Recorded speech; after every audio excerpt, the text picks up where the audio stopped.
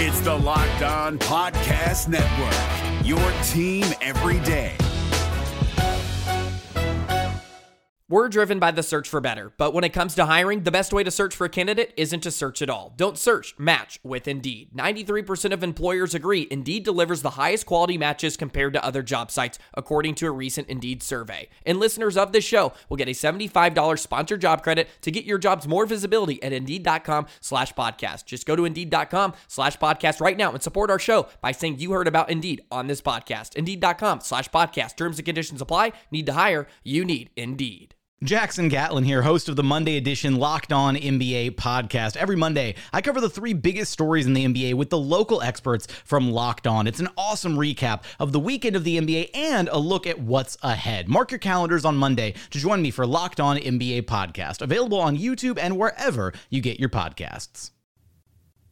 The race for the 6th seed in the Eastern Conference is on like Donkey Kong, and so we are talking today with Chris Manning of Locked On Cavs, the team with whom the Toronto Raptors are tied for the 6th seed, about where the Cavs are at, the state of the team as it stands right now. Also, how valuable is getting the 6th seed? Does it actually matter all that much or not? We will get into those questions. Plus, who does Chris and who do I have for Rookie of the Year as it stands right now between Scotty Barnes and Devin Mobley? All coming up on today's episode of Locked On Raptors. It's crossover day, baby. Oh, because when I shot, I expected to make it. So, I don't shoot trying to miss. You are Locked On Raptors, part of the Locked On Podcast Network, your team every day.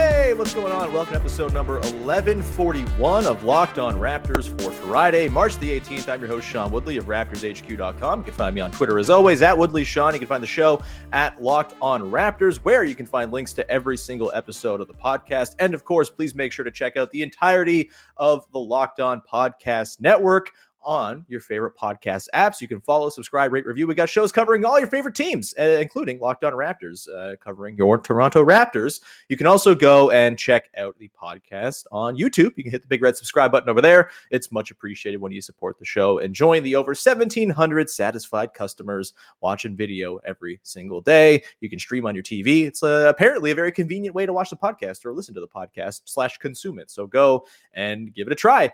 All right, on today's show, we are joined by Chris Manning of Locked On Cavs for a little crossover. The Raptors and Cavs play a big game next week. They are currently tied for 6th of the Eastern Conference, and so we figured it was a good time just to get a bit of a read on the state of both teams, how things have been trending. The Raptors have been much better than the Cavs have been ever since, about January 1st, honestly. You can go back that far, and the Raptors have outpaced them in a lot of different metrics. So we dig into, all right, what's real, what's not? How are the Cavs being affected by the loss of Jarrett Allen? And what is the value of the 6th seed actually? Does it really matter if these teams get there and are avoiding the play-in? Or is it kind of a be-all, end-all type thing where you really, really want to push for 6th or better? Plus, where do the Chicago Bulls fit into this? We talk a little Rookie of the Year stuff at the end, too. It's a big one. So I hope you enjoy it. We're not going to waste any more time. We're going to get right to the conversation with Chris Manning from Locked On Cavs. Enjoy. It is Locked On crossover time. Sean from Locked On Raptors here with Chris Manning of Locked On Cavs to talk about the race for the 6th seed, Rookie of the Year. These two teams have been very intertwined all season long. Chris, buddy, how's it going? How are things over in Cavs land? You know, things are good for the most part. Things are a little dicey right now, which we're going to talk about, but the weather's getting warm, Sean. I have good basketball to watch in March, which is new for me, last year this was a little like I'm watching a lot of Evan Mobley tape. I'm trying to, squeeze in, Kate Cunningham highlight tapes in between games, and here I am just, not having basketball that matters in my life. Yeah, I think by this time last year, I was on about episode number 6 of talking about the top 7 of the NBA draft. And I was currently mired in a month where the Raptors went 1-13 and were totally riddled by COVID. It's much better now. They've won 5 in a row. They just closed out a really great road trip, and they are now tied with the Cleveland Cavaliers for the 6th seed in the Eastern Conference. The Cavs have the tiebreaker because of some dumb BS on Boxing Day, and really that's it. But wait, are the Cavs? The Cavs are 3-0 against the Raptors, so maybe that's it's not all about Boxing Day, but it's fine. But notably, there is one more game to play in Toronto. There is, which standings wise, like, could matter. But then, like, will it be like give one team a 1-game advantage? I don't know. It's all very tight and complicated. And we also should abolish divisions, because I would rather have. I just want to throw that in there in this discourse, that, like, we don't need to worry about divisions, because I think that's, like, it's not a tiebreaker that matters here, but it could have. Yeah, if it was like if they were like even. And I just want to say abolish divisions anyway. Yeah, the Raptors and Bulls could have if the Raptors beat the Bulls on Monday, they could have the division tiebreaker become a thing, which I don't even know how that would shake out. But either way, let's dig into the Raptors and Cavs and the race for the 6th seed, man. Like, the 6th seed has been this sort of like valued prize all season long. And I think it's become especially so considering what the Brooklyn Nets are doing, and where they're 8th in the East right now. They look like they're kind of maybe getting themselves together a little bit now that KD's back. We don't know when Ben Simmons is going to return. And obviously Kyrie is Kyrie, and who the hell knows? But, the race for the 6th seed has felt like it's had a little bit more heft to it as the Nets have fallen down. The Cavs felt for a while like they were kind of clear of that conversation altogether. Were they going to get home court in the first round? They could still. It's so clustered. Nothing is set in stone or anything like that. But you've now got the Raptors and Cavs tied at 39-30, and the Bulls, who are flailing and have the toughest schedule in the NBA down the stretch, which is an absolute murderer's row of games.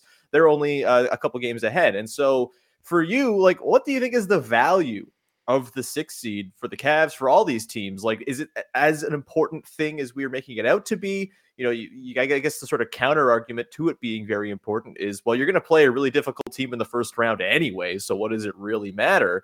Where are you at in terms of the overall value of the 6th seed?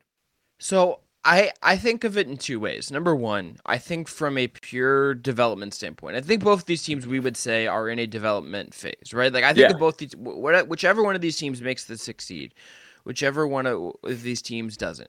These are not title teams, probably. This isn't a Brooklyn situation where, like, they might be in the play-in and make the finals anyway because they're just so outrageous, right? Mm-hmm. Both these teams, for the most part, are going to have guys that are going to go through the 7-game series for the first time.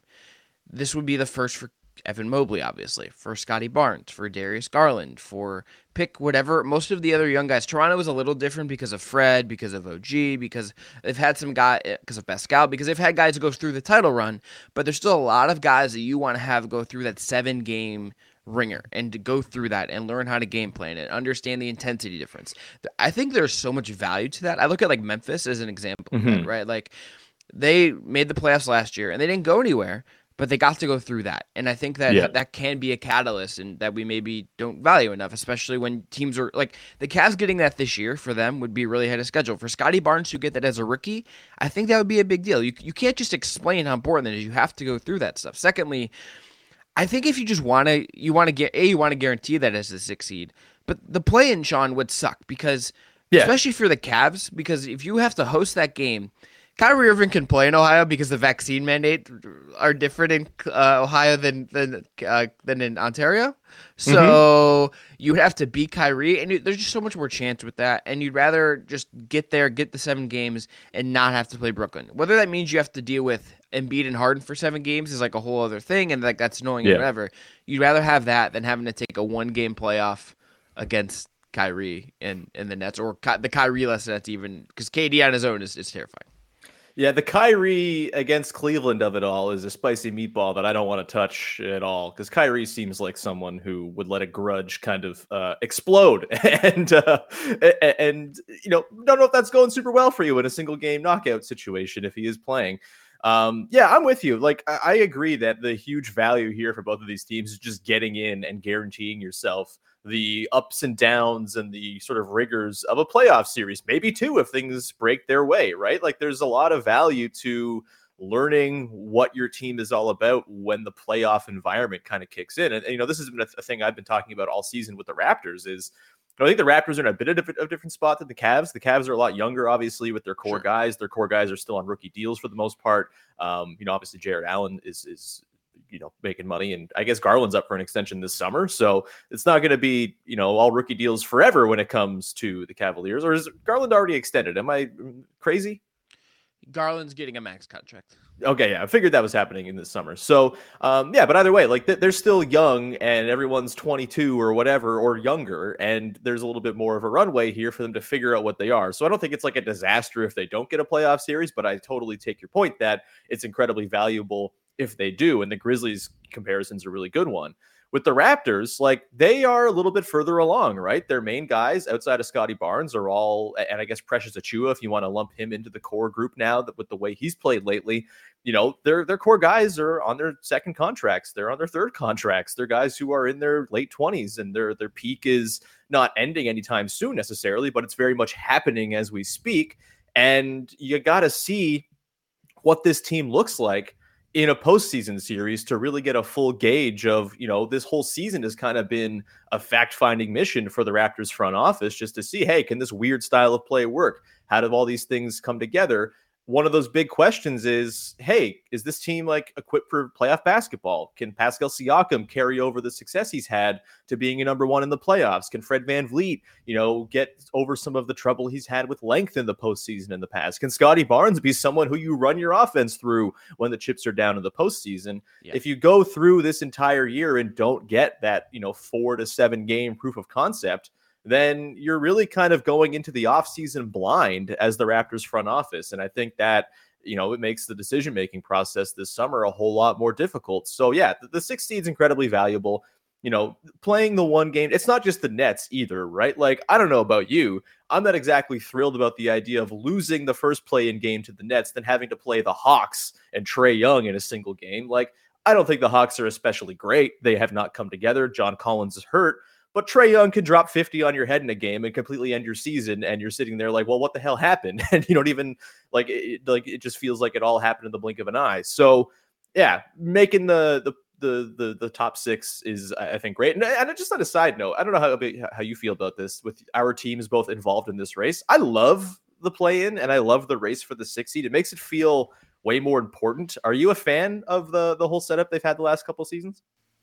Yes. I think for one, it adds, I think it just it opens up the pool. And I think like the talent level in the league right now is deep enough where like this matters. And like, I understand if you don't want to count making the play-in as the playoffs, I'm good with that distinction, but I think it adds something.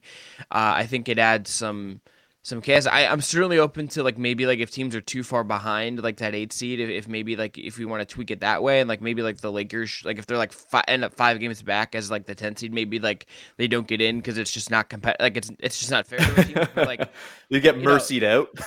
yeah, like I'm open to that, but like I think it's important because like I think sometimes like with team building we get very rushed, and I think like it's hard, sometimes these decisions also become hard to make.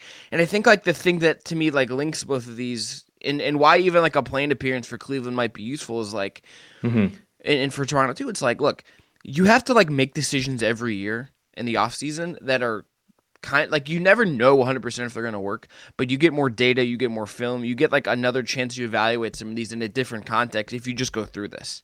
And like if you're trying to upgrade, and if you're Toronto or Cleveland next year, like you want to be in a position next year where like, okay, we are going to like knock Boston and Chicago, and like maybe one of these top teams take a step back for whatever reason, because you kind of assume Brooklyn's probably going to like take a step forward. Like it's going to be really competitive. If you want to avoid being in this conversation next year, it's about taking that next step, and this helps you, I think, figure out what that next step in theory could be, right? Like, and what you have to maybe do to your roster to kind of get there.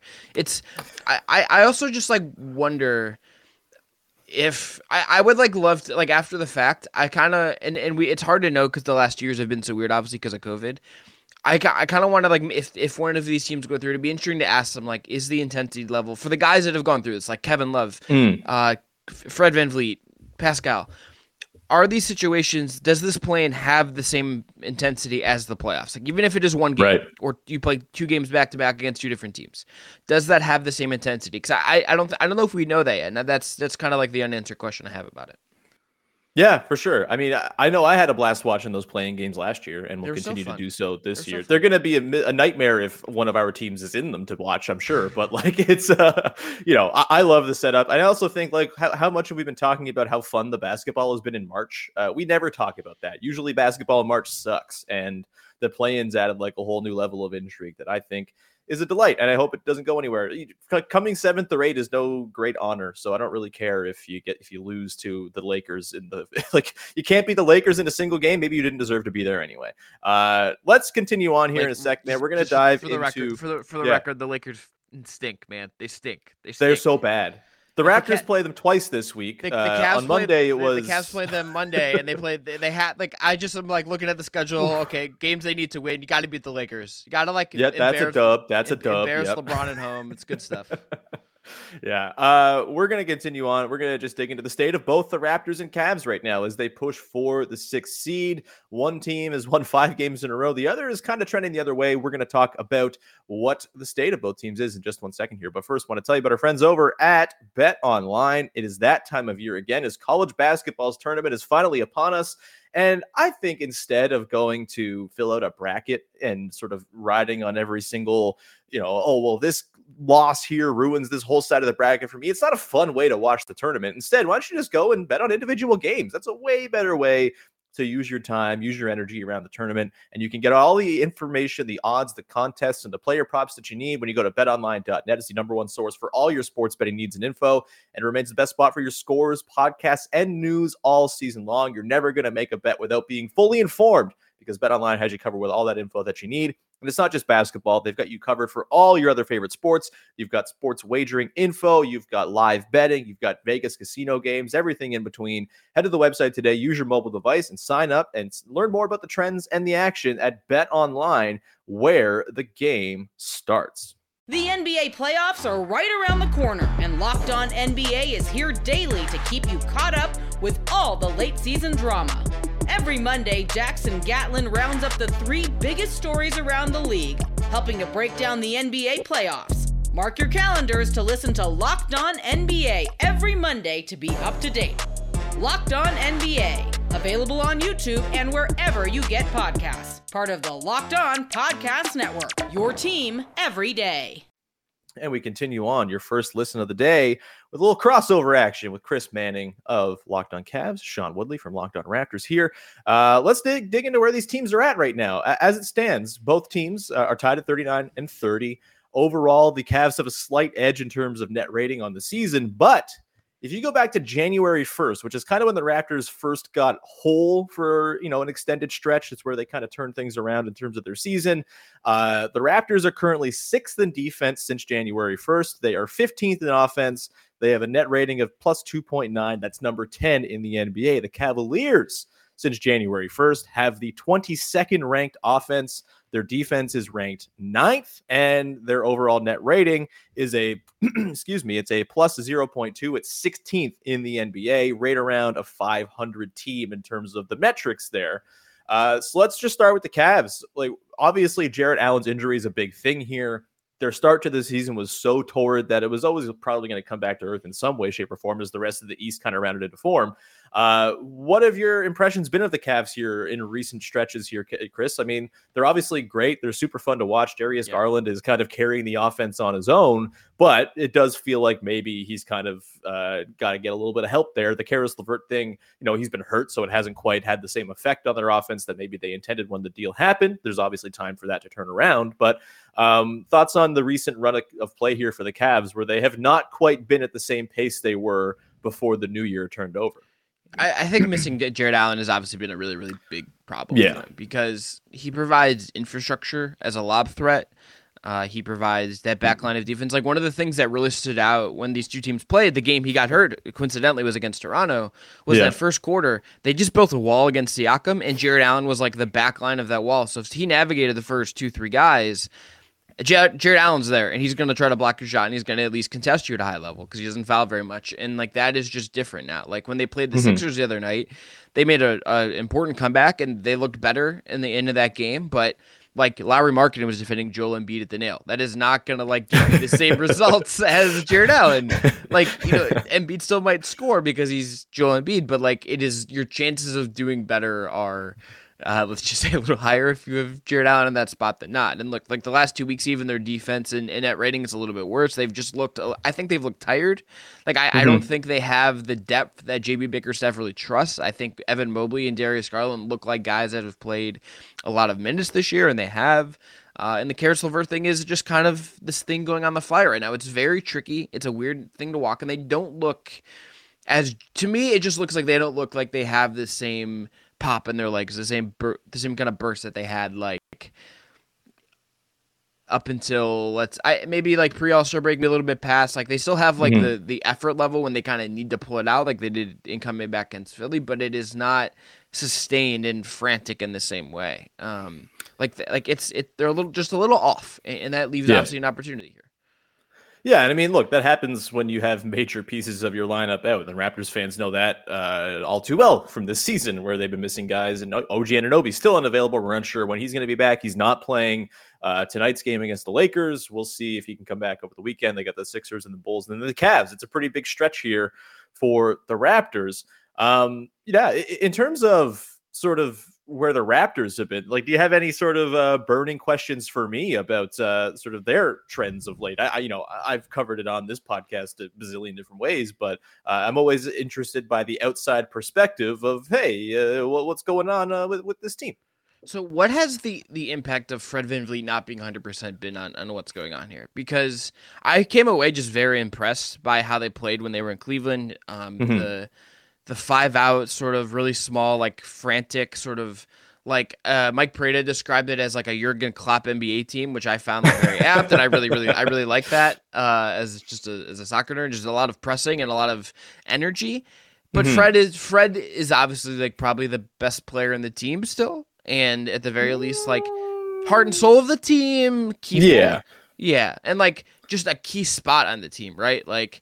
Well, you're a Siakam like truther, so like I should. I mean, he's really good. I know. Have you seen him lately? Yes. He's insane. I just remember all the tweets last year when everyone was like, Siakam's not good anymore, and you're like, actually, guys, like he's fucking incredible, and like just. It's great being right. Let me tell you, it's awesome being right. It's true. It's true.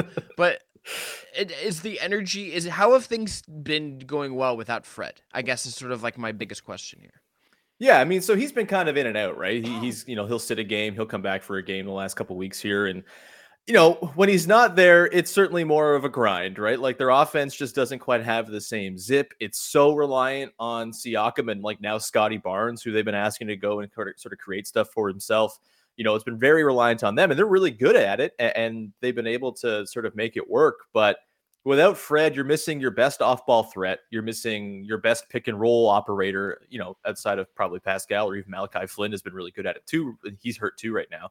Like they've just had to get super weird with it. And hey, it's worked in some instances. Like they can really smother teams with their length and with their aggressiveness on defense. Like we saw this against the Nuggets on Saturday, where they just completely blew them away with a lineup that barely featured any of their top players. Like it was Scotty Barnes and a bunch of weirdos just like harassing and making things miserable anytime the Nuggets were trying to run an action, every time they were trying to run something through Jokic. Like they're everywhere. And I think their defense has really kind of come around here lately. I mentioned they're number 6 in the NBA in defense since January 1st.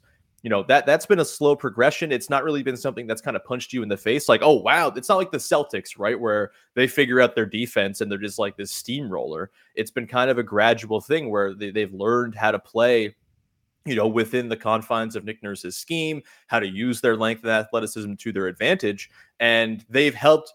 Now that sort of understanding of how to play that way has helped them compensate a little bit for the lack of Fred. But, this team, it's an interesting thing right now, and kind of a debate going on within, people who follow the Raptors is like, what do you do with Fred here? Like, do you sit him out longer, or do you just kind of keep letting him play through this injury when he can handle the pain?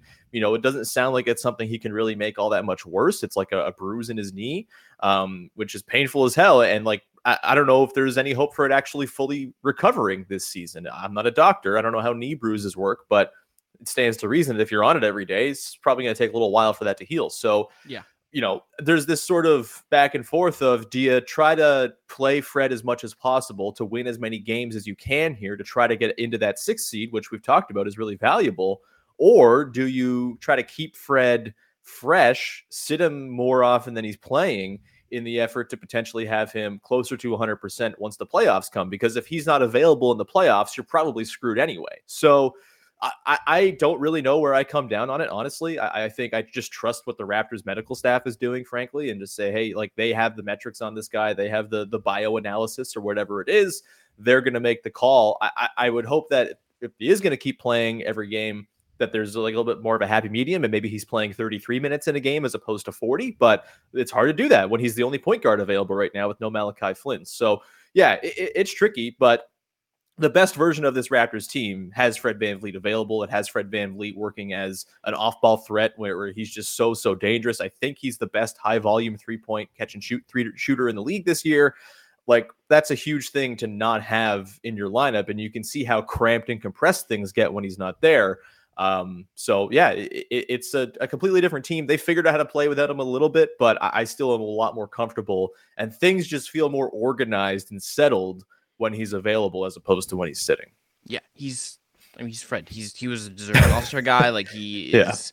Like it's just like there's just got to be, even for Nick Nurse, there's probably such a drop off in, like, even if he likes Malachi Flynn, there's got to be such a drop off in like his trust and like your ability to do everything you want to do. And you know, I mean, I guess like just we got to go into break soon, but like, has it led to more opportunities for other guys to create in any ways that is interesting? Like, has there been Scotty stuff that's been interesting? Has there been Pascal stuff that's been interesting? Like, has anything else stood out in terms of who's got an opportunity? I mean, Pascal all season, it's sort of been a slow seeding of the offense from Fred to Pascal, right? Like, it started off, Pascal missed the first 10 games of the year. Fred was doing everything. He was putting up those hilarious numbers where he was, drawing all the all-star buzz. But it's been a slow sort of passing of the baton to Siakam because they just operate better when Siakam is the engine. He's such a good playmaker. He can make passes that Fred just can't because he's 9 inches taller than him. And obviously he can finish at the rim in a way that Fred can't either. And so I think they're happy kind of running stuff through Siakam as sort of their main creation engine. But without Fred, there's been opportunities for other guys. I mean, we've seen Precious Achiuwa go to work a little bit with the ball in his hands from time to time, and there's been mixed reviews there. But the highs are extremely high and get you very, very giddy and excited. The lows are like taking a roller coaster and just driving it into the ground. But like it's a fun thing to watch, no doubt. And then Scotty has kind of been emboldened lately as well. And this is, I think, part and parcel with OG Anunoby being unavailable as well. There's just less in terms of creation, less in terms of shots to go around, less in terms of competition for usage. And so Scotty's had a little bit more on his plate when it comes to creation.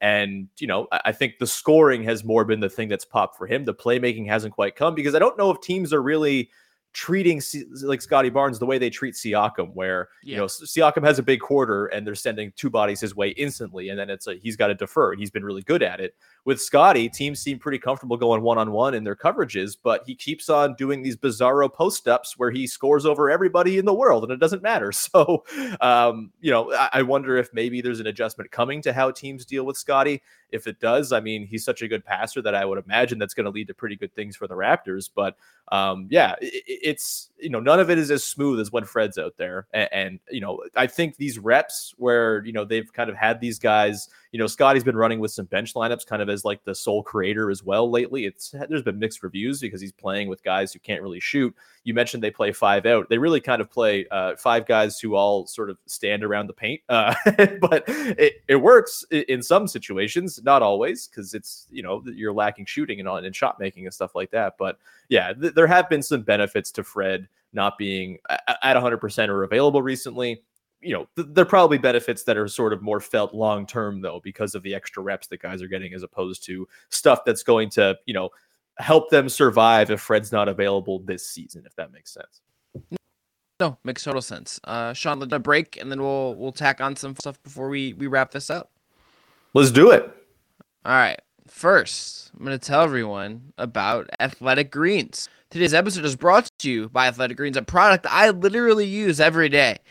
I want to take control of my health, and when they send us some free stuff, which is pretty great, I started getting 75 high-quality vitamins, minerals, whole-source superfoods, probiotics, and adaptogens in my body to start my day. It's a lifestyle-friendly option for you, whether you eat keto, paleo, vegan, dairy-free, gluten-free.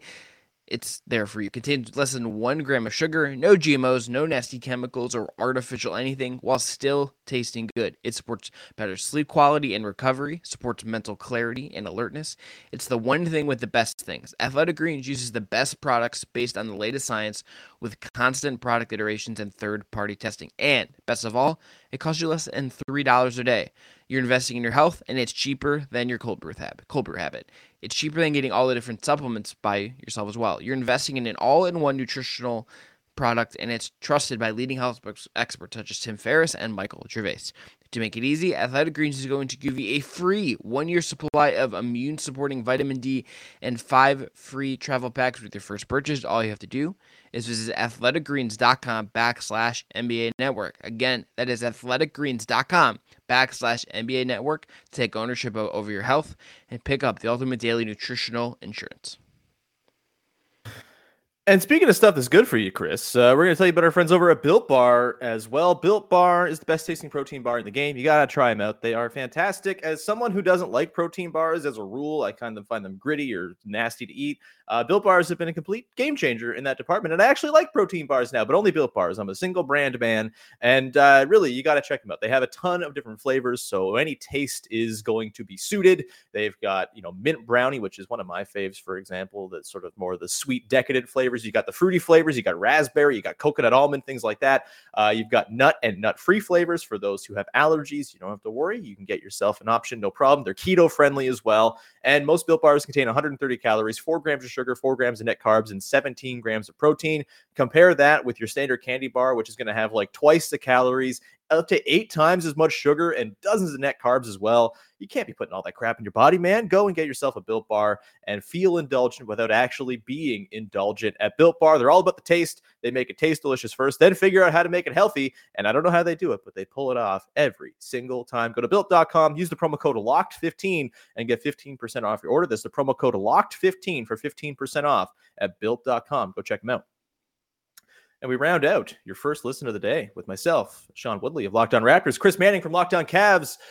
Before we dive into the thing that Raptors and Cavs fans have been butting heads over all season long, which we've talked enough about on this podcast, we'll hit on it briefly at the end. I kind of just want to get your feeling. Let's do some prediction time, baby. Like, you got the Raptors, you got the Cavs, you got the Bulls as well, kind of in this mix here. How do you think this shakes out over the final 13 or so games of the season? Who ends up 5th? Who ends up 6th? Who ends up taking on the probable Nets in the play-in game in the 7-8? What's your sort of handicap on this situation, this race right now? I think Cleveland probably holds on just because they have the tie, and that 3-game lead they had was just like such an advantage. And after they played Denver the day we're recording this. They have some easier games on the stretch. They play like Orlando twice. They play the Pistons. They play the Lakers. If they can clean up those games. Sadiq Bey's Pistons, baby. Look, Sadiq Bey apparently has green in his hair because he's a big fan of the Joker. And I'm calmly asking people to stop like fetishizing the Joker, who's like a psychopathic murderer. And like, I just don't know what we're doing here. Really just a problem for me that we're like, who's great? The Joker. That guy who rips people's mouths open with pencils and has committed so many murders, and we're just like, that's the guy for me right there. A little how weird. tight? What the super tight that guy? Yeah. I'm really worried. I'm really collectively worried about everyone's Joker stan culture. It's like a little problematic, but they get Milwaukee in the last. I'm a Riddler guy myself. Come on now. Shots to Paul Dano. Just love Paul Dano, but like last game of the season they get Milwaukee. Like, Milwaukee might be resting people. Like, they do have Philly again, and there's some tough games there, but I think the schedule is easy enough the rest of the way where they can like eke this out. And Jared Allen might be back, and I don't know like how good he will be, but he's not having surgery. It sounds like he's going to try to play again this year. I think that's just enough. Do I feel confident of that? Absolutely not. The Chicago part of this is also just the wild card to me, because if they slip, maybe I don't know if they're falling all the way down, but it seems possible to some degree. It seems totally possible. Let me just pull it up again. The Raptors are currently, and the Cavs are currently 2 games back of the Bulls. The Bulls have lost 7 of their last 10. They are reeling. They're really bad against good teams, like just getting pasted by good teams, and they have the toughest schedule in the league. I kind of think the Bulls might finish 7th. I think that's like my official stance, honestly. Like, they're really in a tough way right now. And with the way the Raptors and Cavs are playing, the Raptors have another game against the Bulls again on Monday. That is probably going to go a long way to determining what happens here. And the Cavs play the Bulls one more time as well. They just played them and lost. but Right. that game, second half back to back, but the second one should be a little more optimal if they're going to win that game. Yeah, I mean, it's a lot to sort of, again, it's so close. It's probably silly to have any sort of like hard and fast predictions or anything like that. But just with the way things are trending right now, the Raptors seem to have found their defense. Pascal Siakam is playing as good as he's ever played. His scoring lately has been out of this world. His overall numbers lately have been fantastic. Scotty Barnes has come along after kind of a lull in his season before the All-Star break. He's been more or less excellent since the All-Star break without fail. They're going to get OG Anunoby back at some point here too, who should, in theory, just plop into what their defense has been doing and only make it that much more stout. So I think the Raptors stand a pretty good chance here of climbing up and getting out of that 7th spot. Whether they pass both teams, I'm not sure. But I think I would probably peg the Bulls right now as my favorite to finish 7th, just because of the way they're trending. And look, things can flip. The Raptors could hit a dry spell here. The Cavs could go on a heater, and things change really quickly. But as it stands right now, if I'm kind of power ranking the teams I feel best about, I think I'd probably go Raptors, Cavs, Bulls, sort of 1, 2, 3. Is that fair? Do you disagree? No, I think that's right. I pulled up the strength of schedule when you said it, so I hadn't looked at this in a while. The rest of the season, the Cavs have the 5th easy schedule. Toronto has the 7th. Brooklyn, by the way, has the 8th, and that's terrifying. I mean, of course, Kyrie also isn't playing a bunch of those games, but he's only playing in 4 of their last 12. If I saw that number, who among us, Sean, wouldn't like to work a partial schedule for dumb reasons? And then honestly, Chicago, it's living the dream, baby. And then the Bulls. The rest of the season, according to the positive residual, have the second hardest schedule the rest of the way, a winning percentage of 56.7% against teams the rest of the way. The only team with a harder schedule based on winning percentage is the Los Angeles Lakers. Oh my God. Oh my God. Slaughter for the Lakers, who have a 6. The Lakers are too far out probably to fall to 11th, but they're like 2.5 games up on the Spurs, man. It could happen. They have the 59.3% winning percentage for teams the rest of the way for them. God bless. LeBron might be getting a long vacation, bro. But there is a window here. I think you're right, and especially it doesn't seem like Alex Caruso is back to 100% yet. It doesn't seem like. I mean, even if they get Lonzo Ball, can you be sure he's going to provide the same stuff the rest of the way? Zach LaVine is hurt. It does seem like there is a window there for this to be. Cleveland and Toronto avoid the play-in. One of them gets Boston around, one of them gets Philly, and then Chicago has to navigate the play-in, and that seems possible. I haven't looked at. I wonder what the actual odds on that are. But it seems in play at the very least. 100%. We should round out here. It can't be a Raptors and Cavs podcast without at least mentioning the Rookie of the Year race. We've talked about it a lot on this show. I have expressed my exhaustion with the concept of it being a done deal that Mobley's going to win. I think that kind of undercuts how good this class is to be he's very clearly so much better than everybody. Yeah, his defense is incredible, but other guys are doing more on offense. So, I don't need to rehash my own old arguments, but for you, what's your read on the Rookie of the Year race, Chris? Do you think this is shored up for Mobley? Obviously, his defense is sort of the outlier's skill here, but Scotty Barnes has been putting up buckets lately. He's obviously improved defensively as well, along with the rest of the Raptors. He's not playing all NBA defense the way that Evan Mobley is playing, but he's not been any slouch on that end. Where are you at with the sort of state of the Rookie of the Year race? And you have to mention Cade Cunningham as well. Otherwise, the freaks from Pistons Internet are going to be in your mentions like crazy and downvoting your videos. Yes, I'm still mad about that last week, but that's loser behavior right there.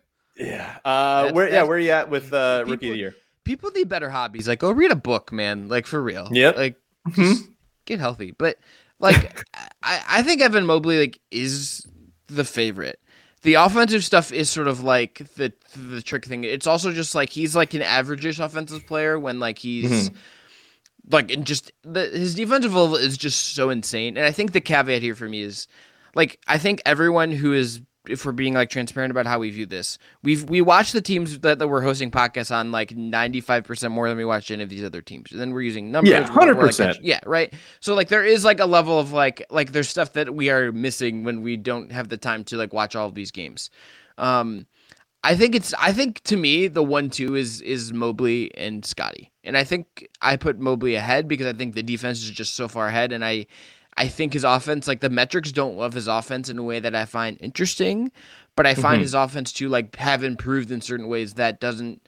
It's not like he's hitting threes, but he's making reads. He's actually like adding value on offense in a way that I find interesting. But I think it is those two guys, and I think it's also in part because these are the two teams that are actually good, and these guys have impacted winning. Like Cade is clearly impacting winning.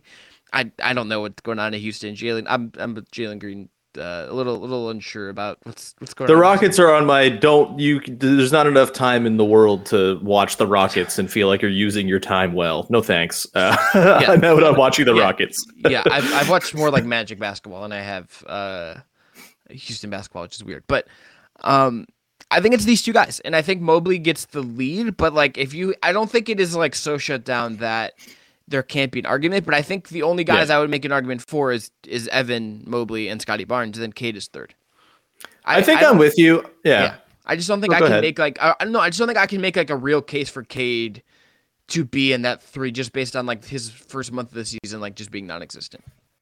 Yeah, I think that's fair. It is a full season award. Cade Cunningham might end up being the best player of the bunch, which is totally fine, and why he was the first overall pick.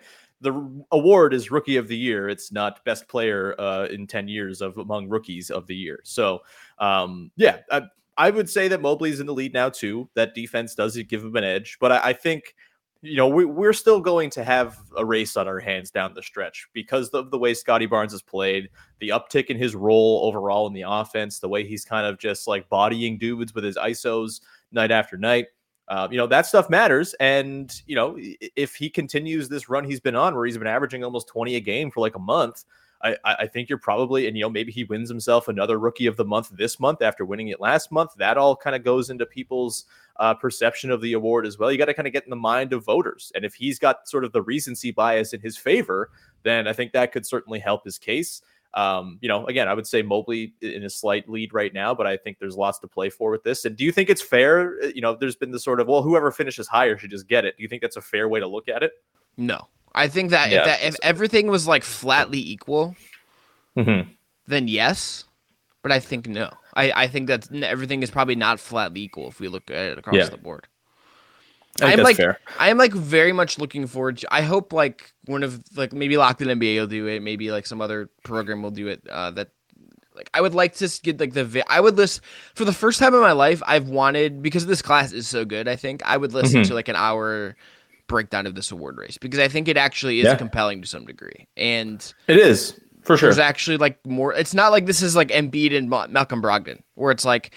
We'd like to give this award to Joel Embiid, but he's played. We had a technicality versus a guy who was fine. What are we doing here? A guy who played a lot of minutes or a guy who's like clearly a generational superstar but hasn't played enough. Or like this isn't going to be like a Michael Carter Williams award situation, like who's had a really 100%. Nice career and everything. But like we have guys that in Scotty, in Cade, in Mobley that are like going to be like fixtures of Eastern Conference teams for a long time. We would think. Yeah. And that's the thing that gets me most excited is not what's going on with the Rookie of the Year race, but it's thinking, oh my God, the Eastern Conference might run through these 3 guys for the next decade. And that is extremely cool. And we should all be very thankful. And every time I watch the Raptors and Cavs, I'm just like, oh my God, we're in on the ground floor of something awesome here. And this is going to last for a very, very long time. Chris, this podcast has lasted for a very, very long time, so we should probably wrap it there. Yeah. Do you have anything the good people out there should know about where people can find the show? Check out Locked On Cavs, subscribe on YouTube. Don't download videos because we don't like Kate Cunningham. That's weird. Just loser behavior. And read me on Diamond Up Rocks and for the sort of if you're so inclined. There's a reason I left the Cade shoutouts to the very end. So people that maybe didn't make it all the way. I mean, still. Just loser behavior. Get a hobby. Here, let's both do this, and then we can get the screen cap for the thumbnail. There we go. Right. There we go. Nick, time 39:45. Perfect. Yeah. You're Nick Angstad. If you made it this long, hope you're doing well. Thanks, boss. We're going to wrap it up there. Thank you so much. You can find Locked On Raptors wherever you get your podcasts for free. You can subscribe, follow, rate, review, all that good stuff. Both Locked On Cavs and Locked On Raptors. You can find us both on YouTube And thanks, as always, for making us your first listen of the day. Go make your second listen of the day, the aforementioned Locked On NBA, as our pal Nick Angstadt and the rest of the daily crew over there breaking down all the games you might have missed. It's all Magic Pistons on your Friday episode of Locked On NBA, baby. 30 minutes of Sadiq Bey. Go check it out. We will round it out there, and we will talk to you again very soon, I guess on Monday in both of our cases. Bye-bye.